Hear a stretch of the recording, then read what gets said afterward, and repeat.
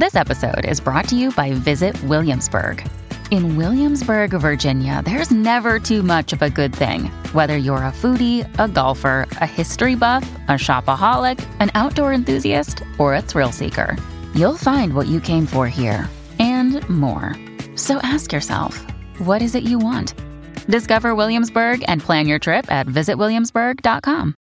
Another day is here, and you're ready for it. What to wear? Check. Breakfast, lunch, and dinner? Check. Planning for what's next and how to save for it? That's where Bank of America can help. For your financial to-dos, Bank of America has experts ready to help get you closer to your goals. Get started at one of our local financial centers or 24/7 in our mobile banking app. Find a location near you at bankofamerica.com/talktous. What would you like the power to do? Mobile banking requires downloading the app and is only available for select devices. Message and data rates may apply. Bank of America N.A., member FDIC. This is Optimal Relationships Daily, episode 718. Love is Not a Thing, Part 2, by Will Penney of BeBetterStupid.com. Hello, everybody. I am Greg Audino, and welcome back to Hump Day here on ORD. I'll be covering Part 2 of a post from Will Penney of BeBetterStupid.com. So, if you are new here or skipping around, it would be best to listen to yesterday's episode 717 first, which was, of course, the first part of the post. And a little note, he uses a lot of, we'll say naughty words, but we do bleep out anything even on the borderline of what could be considered explicit. So, you won't hear it, but I'm sure you'll be able to make out the words if you think real hard about it. Meanwhile, we've had quite a time editing this one. Enough of that, though. Let's get into Will's post and continue optimizing your life. Love is Not a Thing, Part 2, by Will Penney of BeBetterStupid.com. Loving yourself. You need to love yourself before you can love other people. This is true. But here's the good news. You don't have to feel love for yourself, like, at all, and certainly not all the time. If you feel love for yourself all the time, you have something seriously wrong with you. Something is f***ed up in your head if, in this constantly evolving, imperfect, messy world, your end mental result to everything is something like, but boy, I sure am really awesome, and giving yourself a high five.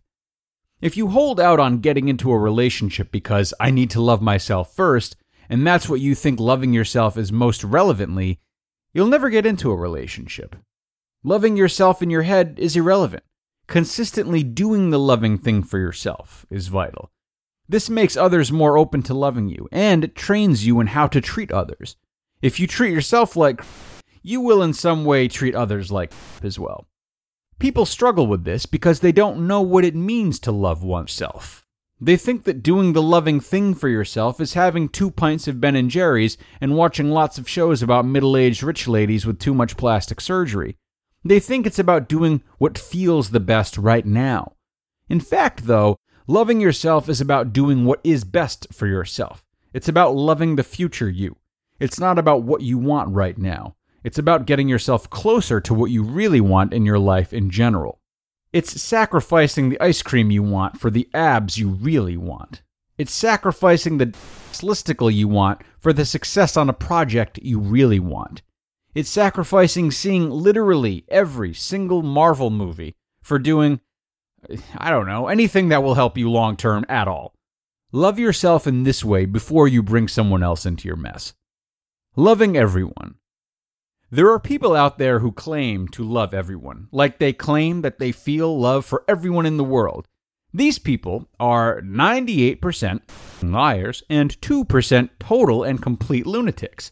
You really only have so much capacity to feel love.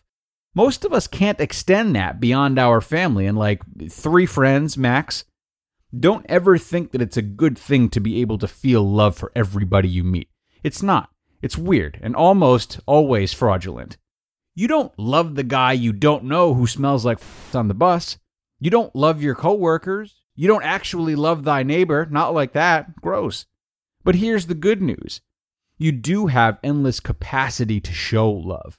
You can always approach someone with the intent of putting them first, to think about their needs, and to move heaven and earth for them as if they're the most important person in the world in a given moment. You can always assume the best of someone and not be a judgmental know-it-all to anyone. You can approach everyone on the earth leading with love and seeking out the best for them. And you can do it while thinking they're all. And that's the really noble, powerful, magical love.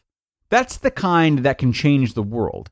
It's the kind where you stick to your vow to show love to someone forever, no matter how much they get into model trains when they turn 45.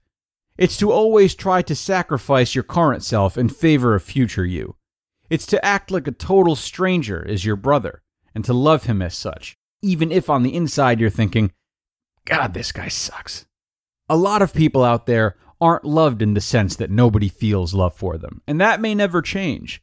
Some people are assholes who frankly don't deserve love, and some just have luck, or a face that's tough to get past. But you can show everybody love, and showing love to people who would otherwise become bitter is how you make fewer bad people, and that's so valuable. So feel love for whoever brings the love out of you, and put your focus on those people in general. Sure, but show love as much as you can all the time. Act with love whenever possible. Make your default to your family, your fellow man and lady, and perhaps most importantly, yourself. Lead with love in your actions no matter what, even if your feelings do mostly amount to this guy. You just listened to part 2 of the post titled Love is Not a Thing by Will Penney of BeBetterStupid.com. All right, that wraps up Will's article, a nice, frank, and unpopular opinion on what it means to love.